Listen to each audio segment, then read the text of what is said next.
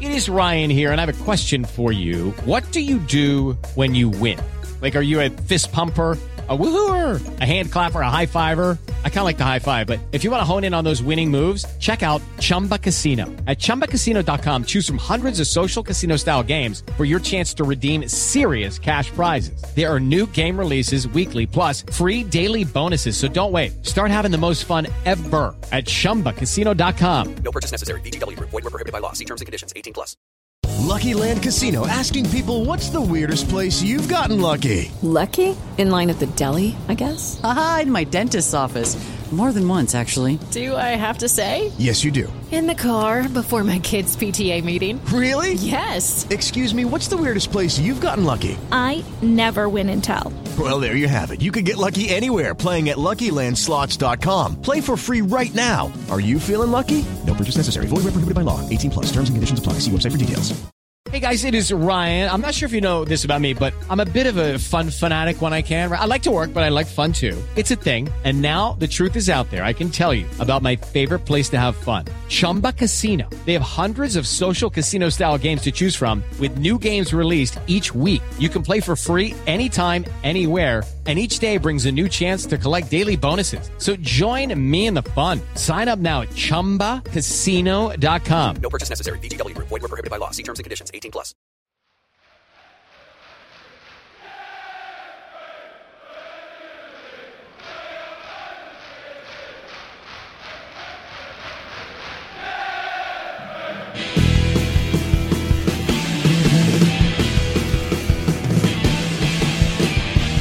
Hello and welcome to the Chels.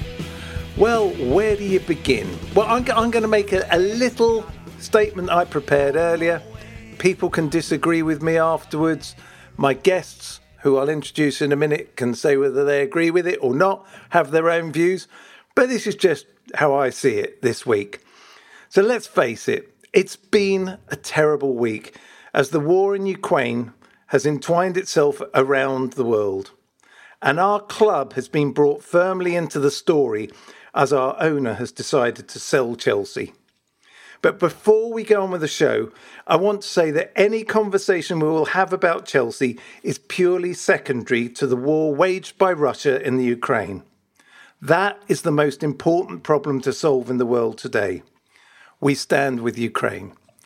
Right, well, that's it. Over to you. It's our first guest. It's Mr. Andy Saunders. Hello, Andy. I think that's very laudable, and I absolutely agree. I would like to know who Ukraine are, though. It was just one of those things. Yes, Ukraine. Maybe I can get our editor. Can you just cut this into that for me, please, Leon?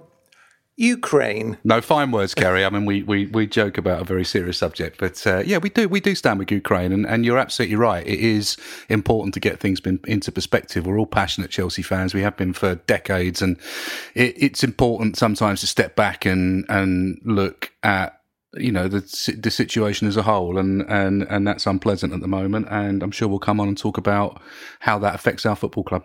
Yeah, absolutely. And so I'm not going to ask you the kind of week you've had because it's just been weird for everybody. But our other guest today is a man who's just recovered from COVID, I believe. Indeed. Which is why we didn't see him last week. It's Mr. Chaz Early. I'm getting me early's late and me late's early and everything. Chaz, how are you and have you recovered? Not too bad, thanks, Gary. Nice to be back. Thank you for having me. Yeah, I'm getting over it. I do feel like it was probably that packed train carriage from Marylebone to Wembley last Sunday that might have just tipped me over the edge there. But yeah, no, I'm getting back to full fitness, and very pleased to be back on the show. I think it's some kind of record. Is it? I think it's a bit like that game that we play at Christmas about. Is it? The last person to hear "Last Christmas" by Wham wins. I think you're the last person I know that hasn't had COVID. Do you know anybody else that hasn't had it? I mean, you're very, very late to the game on this, Chaz. There's still some, in fact, still some of my Chelsea crowd still haven't had it, and that includes some people who go quite regularly to the European aways as well. So yeah, I mean, quite how they've avoided it, I don't know.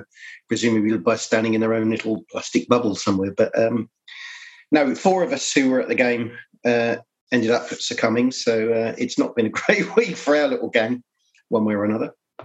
No, it is crazy, though, because often you find then suddenly one person doesn't get it. And also, I guess we have to remember, we know that some people will just not show up as positive. So who knows? There's plenty of people I know who think they may have had it at some point, but then they might not have. Who knows? It's a big invariable, and it seems to be moving to the side of the news now with everything that's happening. And I suppose what I wanted to start off with, and I'll start with Andy because he is our PR guru. Now, we saw last week's show, there were announcements of various things with the stewardship of the club going to the charitable foundation, and then we had other statements. And then just before the Luton game, we got the timing I thought was odd of the owner was going to sell the club. Did you think that timing was odd? Did you think the timing of things that had come out before the cup final was odd? How did you see that? How does that work in a PR world that you go, I know, let's do it not far before the game? Is that what is it? What are you trying to do when you do something like that, Andy? It's very odd. I went to the game. Big thanks to Chris Seiss, who I know is a long-time listener of the pod, for sorting me out a ticket. Cheers, Chris. And to Adam for actually giving me the ticket. And I was waiting for Adam outside the ground to pick the ticket up at Luton, and it came through. And I did think, this is odd, just before a game. And the only thing I can think of is that the news was going to break, and that the papers were going to break it, or that somebody had got hold of it, or the media had got hold of it, and they thought they would try and control the narrative by getting it out themselves.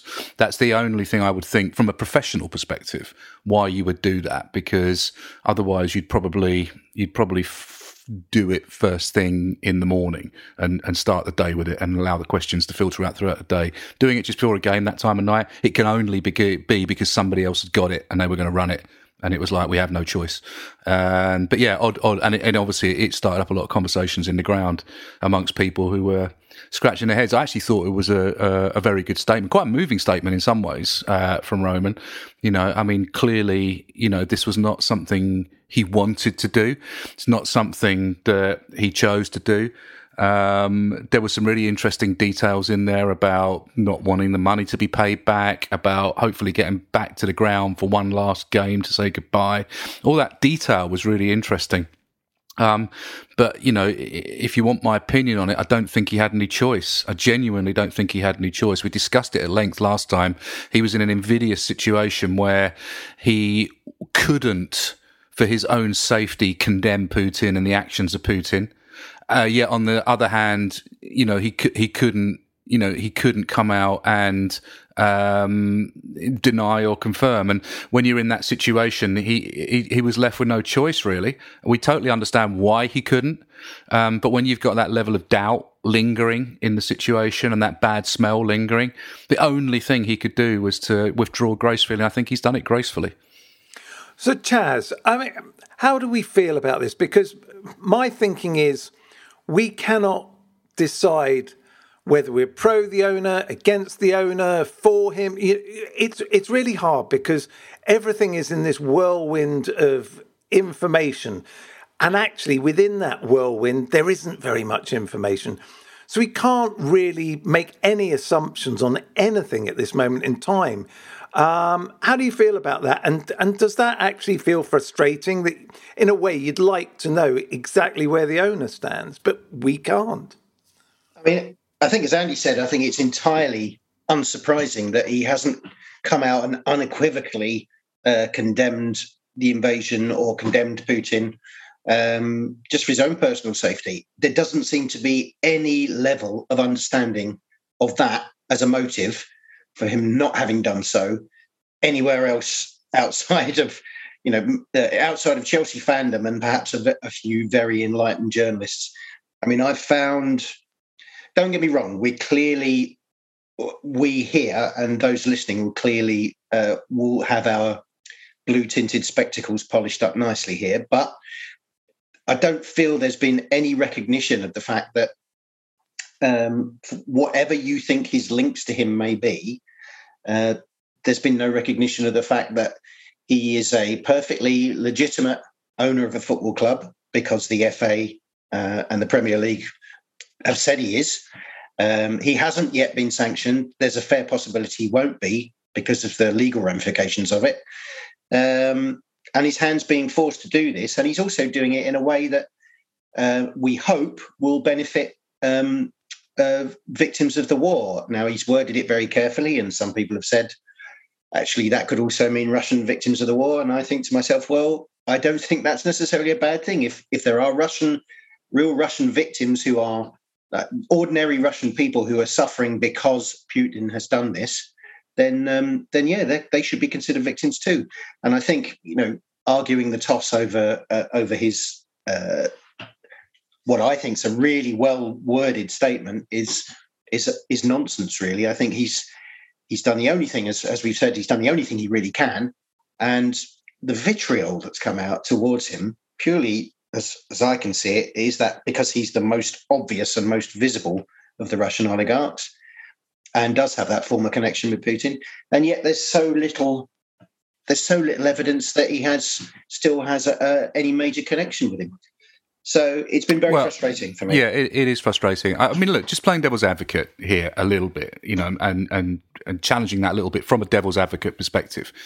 He has said recently that he paid for political influence. That's a matter of record. And I should say sorry. And there are historical links with Putin. Whether he still has those links, whether he's still within that sphere of influence. I think that's the grey area. And I think that's what I meant. And I think that sorry, Kerry, I've hijacked probably your question here, but I think that what's really interesting about this is the notion of whether you should be blindly loyal to the owner because you're a Chelsea fan, or whether you should ask questions, or whether you should reflect. Or I'm part of the latter. I don't think blindly loyal works, and I think that's where we've got ourselves into a few tricky situations here. Is there's a certain element of the fan base that think you have to be blindly loyal to, and you mustn't ask questions, and you must defend. And I've never done that in any aspect of my life. I've never been blind, apart from my family, I've never been blindly loyal to anybody. And I think that you should always ask questions and push and challenge because of the misinformation that's going on at the moment. And make no mistake, that statement from Abramovich wasn't written by Abramovich. He approved it, but he didn't write it.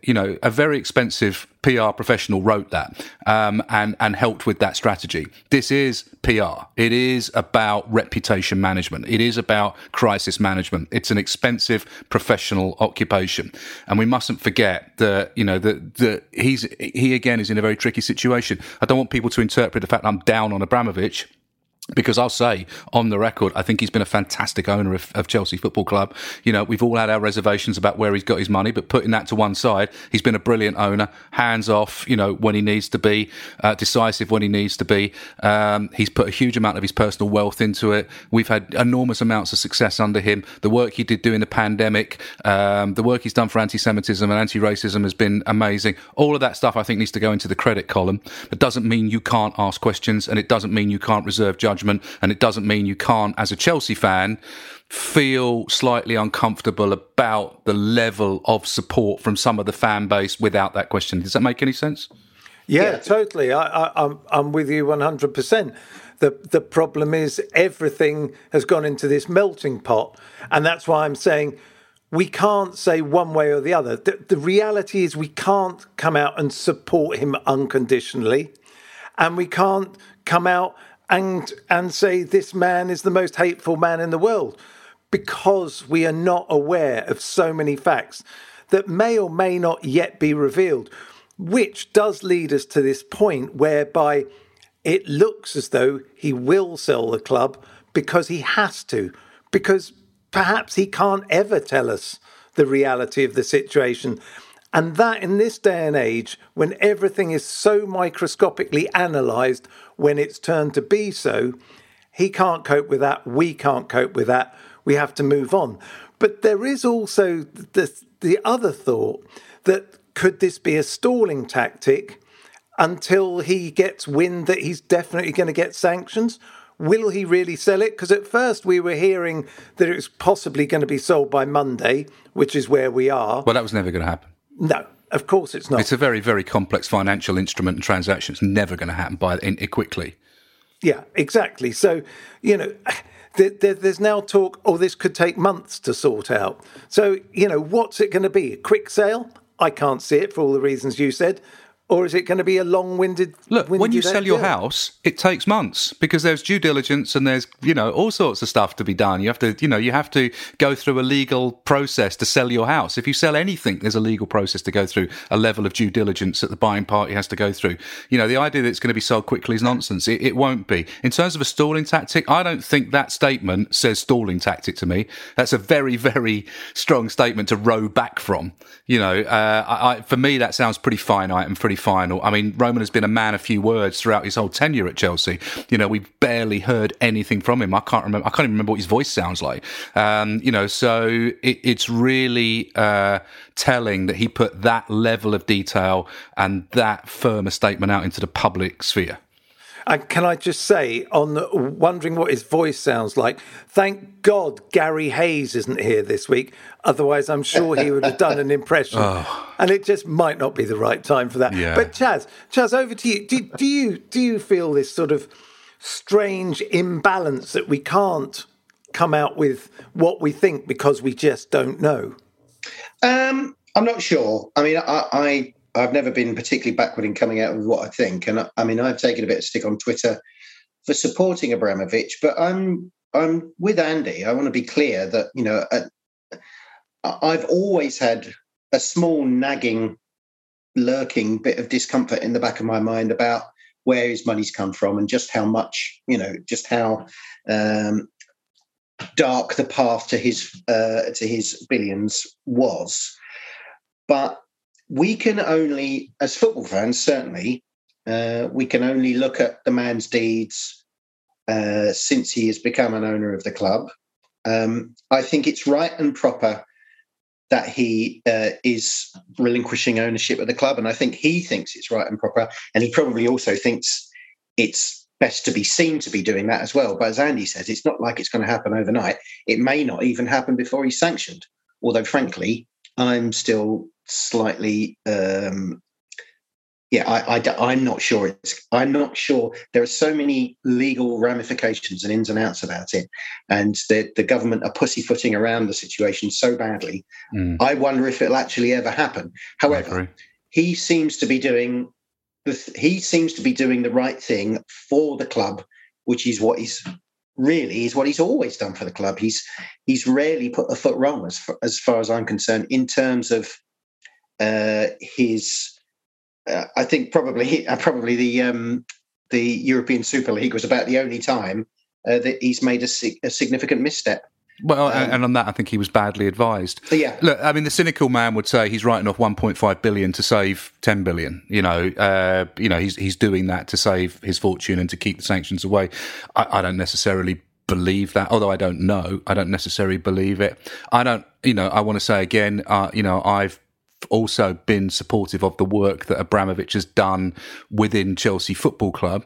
I can't comment on, any potentially dark past. I don't know about a dark past really, or what's going to happen in the future, but I think it's perfectly acceptable to say he's been amazing for Chelsea Football Club. I also think it's perfectly acceptable to sing his name in thanks. Just don't do it during a minute's applause in solidarity for Ukraine. Absolutely. And that's a message to all Chelsea fans that were at that Burnley game. If you sang that, you embarrassed the club. I'm sorry, you did. A few people have said we didn't realise that, that it hadn't finished. We thought it'd finished. Well, that's fair enough if that's true.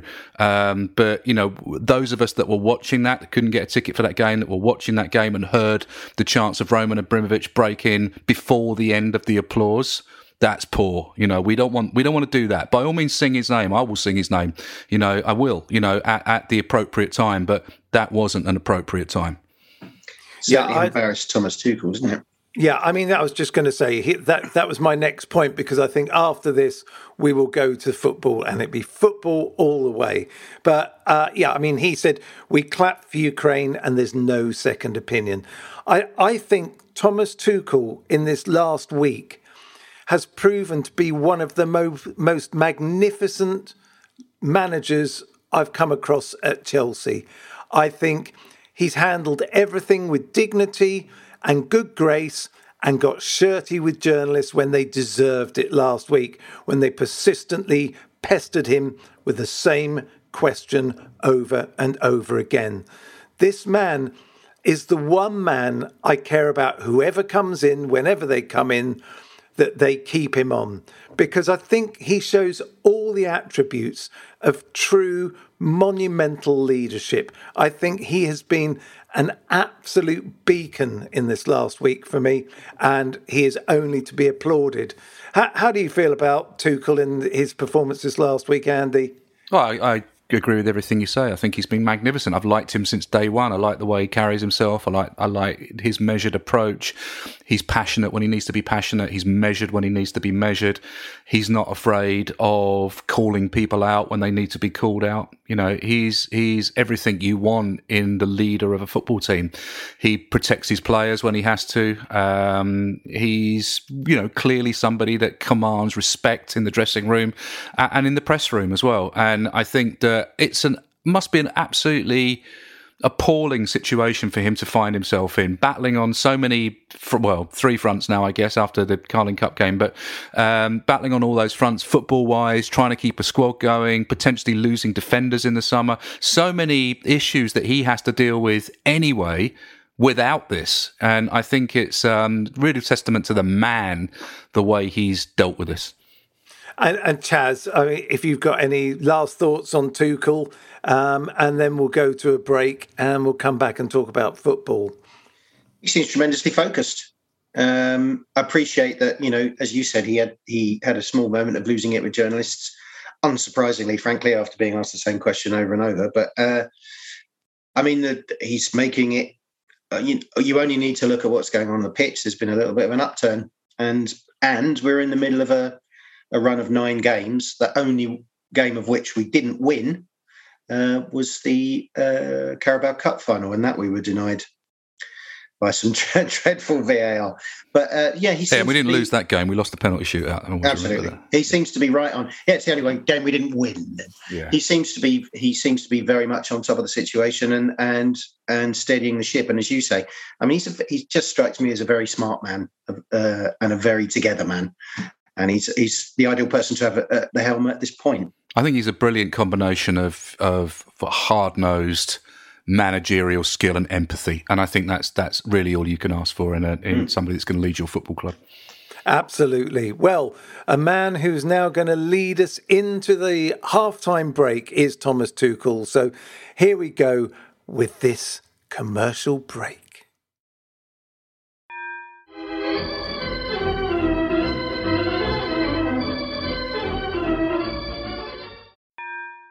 And we're back. Right, it's football all the way from now on.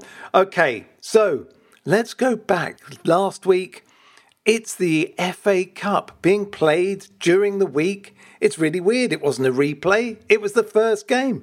It was away to Luton Town. Now, Andy, as you said earlier, you were there. You managed to get down to the Luton game. You got a ticket. You were well looked after by fine listeners to this podcast. I was. What did you make of the side when you saw that come out? There was a few eyebrows raised here and there, weren't there? Well, I should just say a little story before that. I live in St Albans, which is 20 minutes from Luton on the train, if that, and then a little walk from here.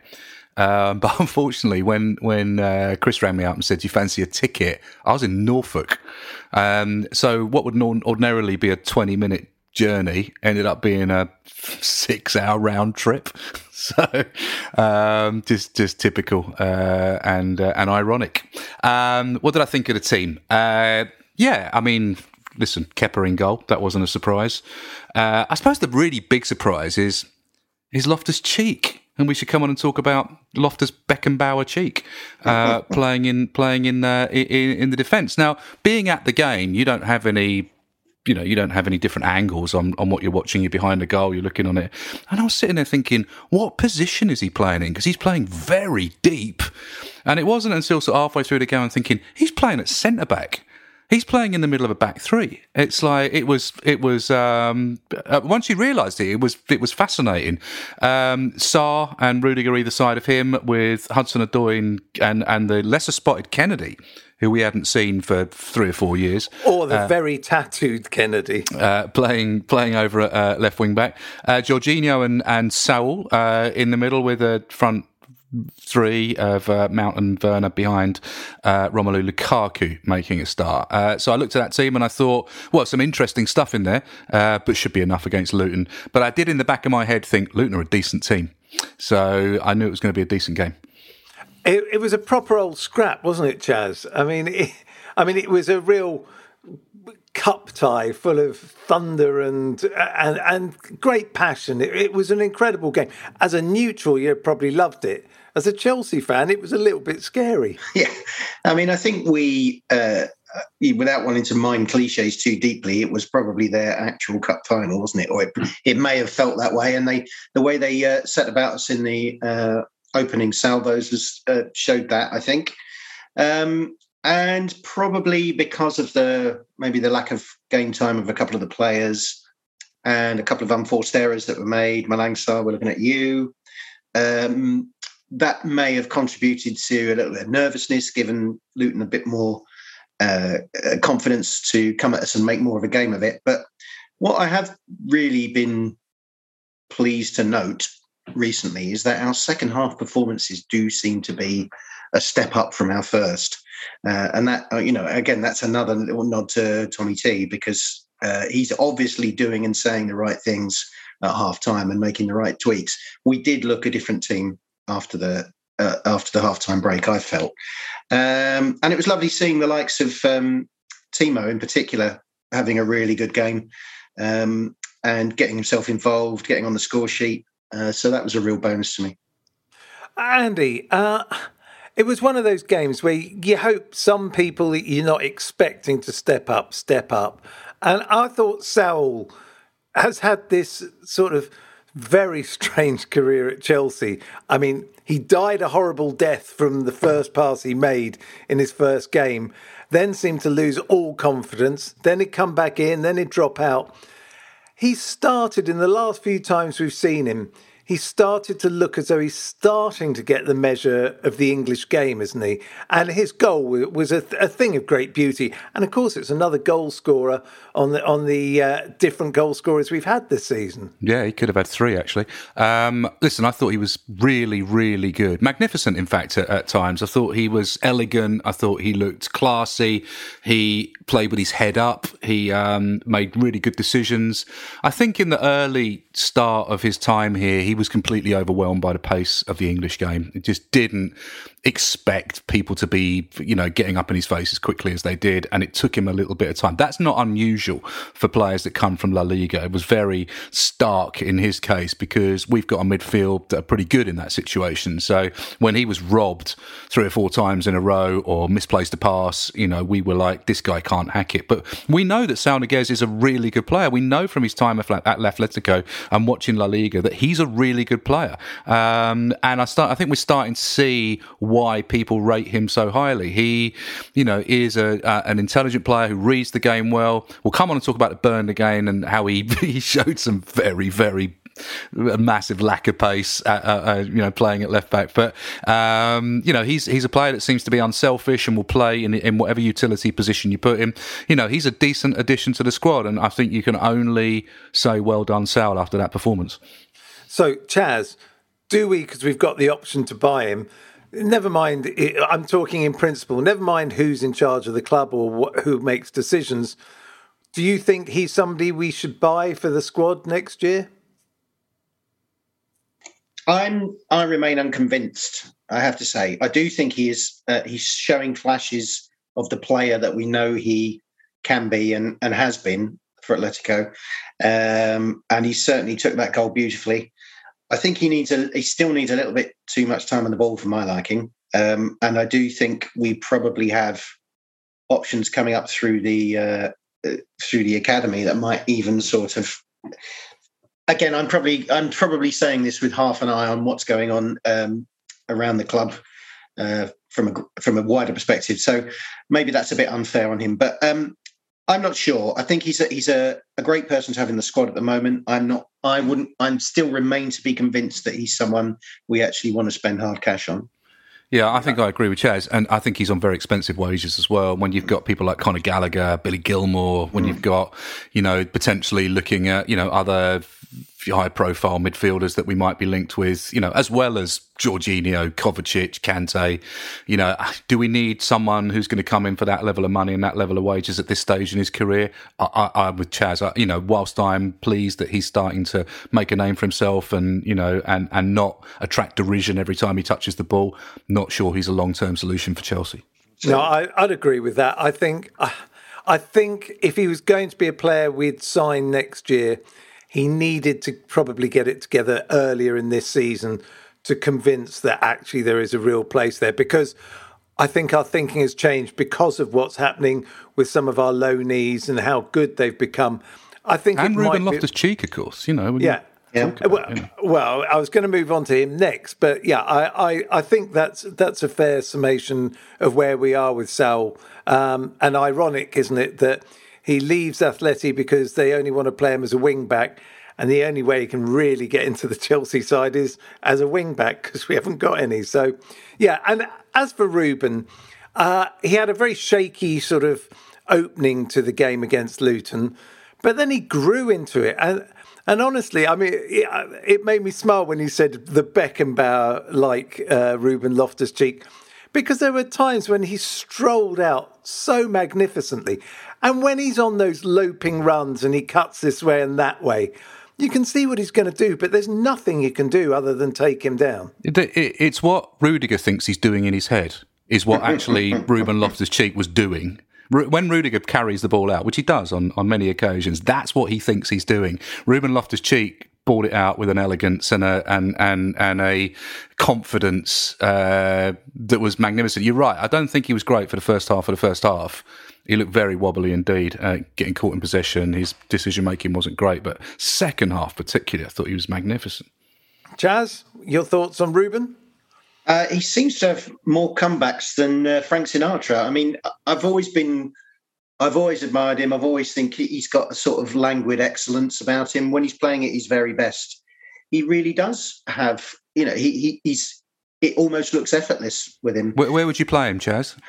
I still prefer him breaking out of the middle of midfield. I still think he's very hard to shake off the ball. And when you see him moving from the sort of centre circle towards the penalty area of the opposition, he seems unstoppable. If he just puts a little bit more consistency into his game, I think he really has the possibility to still become a great player. Whether or not he'll be able to break into the side past some of the other great players we've already got in the team is another thing entirely. But, even if he ends up going on elsewhere, I think he could still be a really significant player, could get back in the England squad, etc., etc. Injuries has always been, the great thing with him. How long is he going to last? How many games can we get out of him over a season? But I think with a good run of games and a tiny bit more consistency, he's a pretty fearsome sight when he comes breaking out of midfield. So that's where I'd play him. Interesting to see whether Thomas Tuchel thinks of him as perhaps an emergency stopgap should we lose all our defenders. And I wonder if that's, he's going to pull off a similar Moses Conte masterstroke with Ruben Loftus-Cheek, to plug a crisis, but actually might turn out to be the making of Loftus-Cheek, that sort of sweeper-like central defender in a three. It was really interesting. And as I say, being at the game, you didn't get the perspective that you did on TV, obviously. But once you realised what was going on, it was like, oh, this is really interesting. I feel like you could sell that to him as well, wouldn't you? I feel like that would be something that you could sell to him. You could be a libero. Yeah, exactly. Well, it's interesting because Tuchel did say in one of his press conferences afterwards, he said that he really, once that Ruben had settled down, he really liked it when he stepped forward and played more in a genuine 6 role. Yeah. And I thought that was quite telling. He can see he's not quite right as the centre-back, but move him a little bit forward, that's where he'll end up doing what Chaz is talking about, that bit. Because it's the thing that was good the other night was when he was doing it from that more defensive position, none of the attackers know what to do. They can't go in and tackle him, so he goes straight past. So he gets up beyond the centre circle. But if he can start those runs later, then you're right. Get a man that, how many times does he go running and gets fouled near the edge of the box? Because he's such a big unit, but with such quick feet. He always gets fouls if he doesn't get the chance to lay the ball off. So, what you're seeing is Tuchel trying to work out what he can do with Ruben, which has been the conundrum for many people in the past. I don't think he'll be a centre-back. I think you've got to read... I don't think he reads the game well enough defensively to be a centre-back, and he hasn't got the raw aggression of someone like Rudiger to kind of compensate for it. So I don't long-term, I don't think it's a solution, but perhaps as a defensive 6, I think that is... interesting, but that's Chaz is right. The problem has always been with Ruben, not just injuries. Where do you play him? What's his position? Is he an 8? Is he a 10? Does he Makalele? What is he? And I think that this is Tuchel trying to figure out a little bit more and trying to get inside his head and figure out where he can use his undoubted talents best. Look, what he is he's the comeback kid, without a doubt. He does keep coming. Just when you think, I don't think it's going to work out, he then comes along, has a good game, and you go, but when he gets it together, this boy could be something. That's a key thing, isn't it? With Saul and with Ruben Loftus-Cheek, it's what we were talking about with Pulisic in recent weeks. Got to string these games together. Got to do it over 5, 10, 15 games. Don't just have the odd good game in an FA Cup game away at Luton. Do it consistently. Make us think like Kovacic did. Kovacic's first season was up and down, and then suddenly he was consistent. Same with Jorginho to a degree. That consistently, the fans aren't stupid. They look at that and they go, there's things about both those players that might irritate us, but they're not going to let you down. They're going to be consistent throughout the thing. And I think that's why players like Mason Mount always get a start, because they can be consistent. And these players that we're talking about, they do it, but do they do it enough and with enough regularity? Sorry if I'm preempting a question you're going to ask anyway, Kerry, but and I may have missed a conversation on an earlier podcast, but guys, where do you think perhaps that Pulisic is now starting to do that? Because I've shown, to me, he's showing signs now of getting back to somewhere towards the level that we know he can be at. Yeah, I would say that's true. I think he's starting. I think everything tallies more for him when Tuchel plays him in the position that he likes to play. That when he can drop deeper, when he can run through the middle, he can start linking things. You can see almost his muscle memory is getting back into shape. He's still got to do it on a consistent level over more games to come, but there are signs that he is awakening from a deep, dark slumber. And if he can get it together, I like him because he does the unusual. I like him because suddenly he is in the 6-yard box. I like him because he tries to make a pass. But as Andy will agree, for the last couple of years, since that injury against Arsenal in the Cup final, he hasn't been the player. But there are signs that, again, I think like Tuchel is trying to do with Loftus-Cheek, try and find a position for him, I think he's going, okay, there's no point putting you out wide on the left. It doesn't really work. I'm going to put you just here. And he's more like an inside forward who can just do a little bit of magic. So he came on for half an hour against Luton. I thought he did well. I thought he made an impact when he came on. Admittedly against a tiring Luton side who'd given it 100% for 60 minutes. But I thought he did well. Against Burnley, he was all right. I mean, he was perfectly fine. I didn't have a problem with him. I popped up, scored a goal, was in the right place at the right time. You can't argue with that. I think Chaz is right. I think there are green shoots of recovery with Pulisic, but I'm still reserving a little bit of judgment. I want to see him keep doing. I'm a harsh taskmaster. No, that's fine. Give me another 5 games, and I'll be singing his praises. I mean, I'd been a big supporter of his, and I'd started to get to the point of going. And admittedly, this was really with substitute showings and the occasional start. I'd started to say, I'm just not sure he's the player that we all thought he might be. But now I'm with the benefit of him sort of getting a bit more regular game time.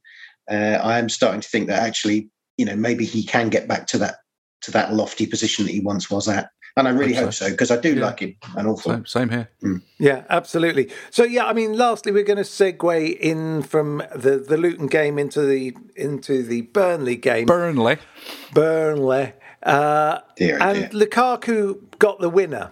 And you wondered, well, maybe that'll set him up to be starting the Burnley game. But it didn't turn out to be like that. And what are your thoughts on that, Andy? Were you pleased for Lukaku to get the winner? Yeah, he was right in front of us, which was nice. So, he managed to enjoy the moment with the Chelsea fans. He was very cool about it. I think he knows there's still work to do. He wasn't going crazy. He still, he was still humble about it. He's got some work to do to win back the trust of the Chelsea fans. Not just for what silly stuff he said about Inter, but just his performances generally. But, he's starting to put some performances together. Should have had a goal in the Carabao Cup final. We know that, and I think that was a goal. Having looked at it 100 times, I suppose maths would tell you that it wasn't, but something's got to change there. 100%.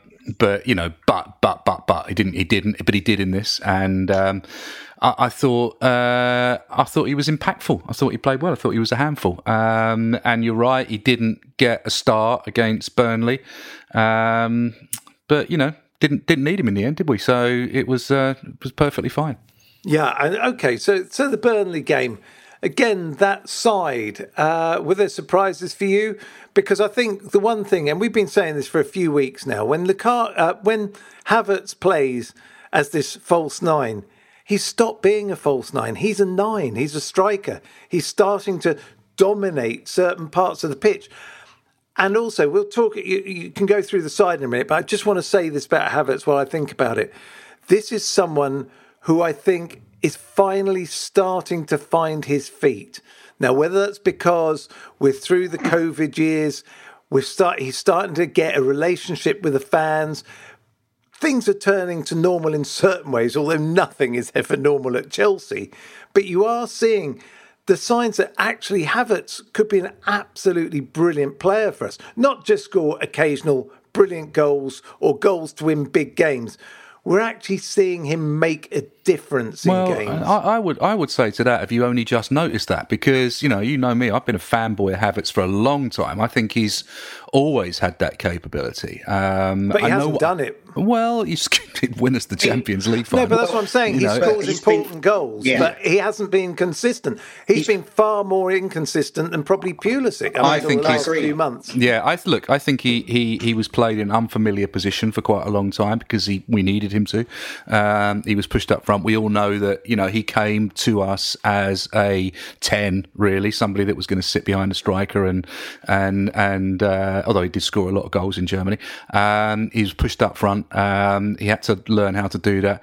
I just have always seen brilliance in him. I'm not, you can shout me down if you like, but I've always seen him being great. I mean, I know what you're saying about impacting games and about actually having a huge influence. But as I say, I've always been a fan. I've always thought he was a generational talent. And, so it's no surprise to me. And I know that might sound a little bit smug, but I'm generally will stand behind that. A generational talent's a kind of a heavy tag because Messi and Ronaldo are generational talents. But I've genuinely always thought that he would be. You think he'll be on that level? Yeah. Still? I think he will. Yeah, he's only young. He's only a kid. Okay. Chaz, what are your thoughts? I mean, I do think he's had another player who's had moments of being frustratingly, the ability we know that he has been frustratingly elusive. But I think a lot of that is down to, as Andy says, being played out of position. He's had COVID twice, including once quite seriously, apparently. He's had a few niggling injuries. They have chopped and changed positions with him. But he's obviously in an absolute groove now. And again, we are seeing the potential starting to come good. And he's absolutely right. He's always clearly had bags and bags of talent, and he's still only 22. So it's really not unsurprising that there have been moments perhaps where he's not shown his considerable gifts in the way that we'd have liked him to. But at the moment, I think he's pretty much undroppable. He's playing magnificently well. He's athletic. He's intelligent. He's surprisingly quick. Yeah, he is. He's elite in the air. But he's also able to put the foot in. He can do his bit for the team. He can put himself about a bit. He's been really, really impressive. So it doesn't really surprise me that Romelu, who's been having a very bad time of it, regardless of his little uptick in form, it doesn't surprise me at all that he's the first. He's the name on the team sheet that seems immovable. Yeah, it is interesting. I think you're absolutely right. I think Havertz is now undroppable, and the only reason he goes out of the side is to just give him a rest. There's a real difference when we were searching for the players because there was a point where every single one of our forward players was not producing. None of them. Correct. They just couldn't get it together. And now you're just seeing this shift. I mean, okay, the person that is concerning me at this moment, and I think he definitely needs a rest, is Mason Mount. I mean, Mason is such a different player this year. Again, he's had all sorts of problems. He's had all sorts of issues. Are you concerned about Mason at the moment, Andy? Nah. No, I mean just for the present moment. No, I think he'll be fine next year. But no, I'm not at all. No, I think he's played well in recent games. Listen, Havertz, Mount. We judge them by not only just their individual performances, but by their team performances as well. We know this year that the one massive elephant in the room is our finishing. Our finishing has been terrible. I mean, if you look at our XG, if you look at what we should have scored and what we could have scored, if you'd have finished significant amounts of those chances, we'd be looking at Havertz and Mount in very different light and basically saying, look at the suppliers, look at what they play. The fact is we've drawn so many games, we've had so many frustrating games, we're kind of lumping them in with those results as well. But, those players around them have got to take some responsibility for not finishing those chances. It's so frustrating watching Chelsea this season, knowing that but were it for not hitting the ball straight at the keeper or hitting it wide or snatching at chances, we'd be so far ahead of what we are, and we'd be thinking of these players in very different terms. And they've got to take some responsibility for it. I know what you're saying about Mount. He's looked a little bit tired in previous games, but he's Mason Mount. He impacts games. He brings energy to games. I don't think he needs a rest. I don't think he wants a rest. I think he will get stronger as the season goes on. I'll tell you what's interesting, gents, is that even we've been saying that Pulisic is coming back to form. Mason Mount's had some patchy form, coming back to form maybe. Ziyech? Yeah, absolutely. Lukaku's been a little bit off it. Havertz has only really just started coming into form. And yet, despite all of those things, we're still on a run where we haven't lost in 9 games. And we're third. In fact, we won every one of those games except the Carabao Cup final. And it just which makes we you didn't think, lose, by the way. We absolutely, 100%. But it shows that really we've with a little bit more gas, with a little bit more consistency from everyone, and solving this this accuracy problem, this finishing problem. The sky's the limit really with this squad. I think. Am I wrong? I think we're 6 points better off than we were at this point last season. We're third in the table. Yeah. We've only lost 3 games this season in the league, and yet we're having a bit of a bad season apparently. It's like we've got to get things in perspective. We're looking at teams like Arsenal on a charge. We're looking at West Ham, who apparently have done amazingly well this season, but are still 10 points behind us with games in it. I mean, all that stuff. You've got to look at where we are. We've won 2 trophies. We're third in the table. This is not a bad season. Perhaps some of these players haven't performed as well as we would, and we have frustratingly missed the opportunities to stay level with teams like Liverpool and Man City when we could have done. But these are frustrations; they're not disasters. I'd rather be us than Man United or Spurs at the moment, wouldn't you? I mean, you would anyway, but just in terms of where they are, not of who they are. And we've also had a crippling schedule as well. We've had a ridiculous schedule, and we didn't have any of the COVID cancellations that a lot of clubs had. Yeah, and the last point, say, on the Burnley game, which I think made a huge difference, and I'm sure you two will agree, was the return. We've seen him coming in for more and more time, game by game.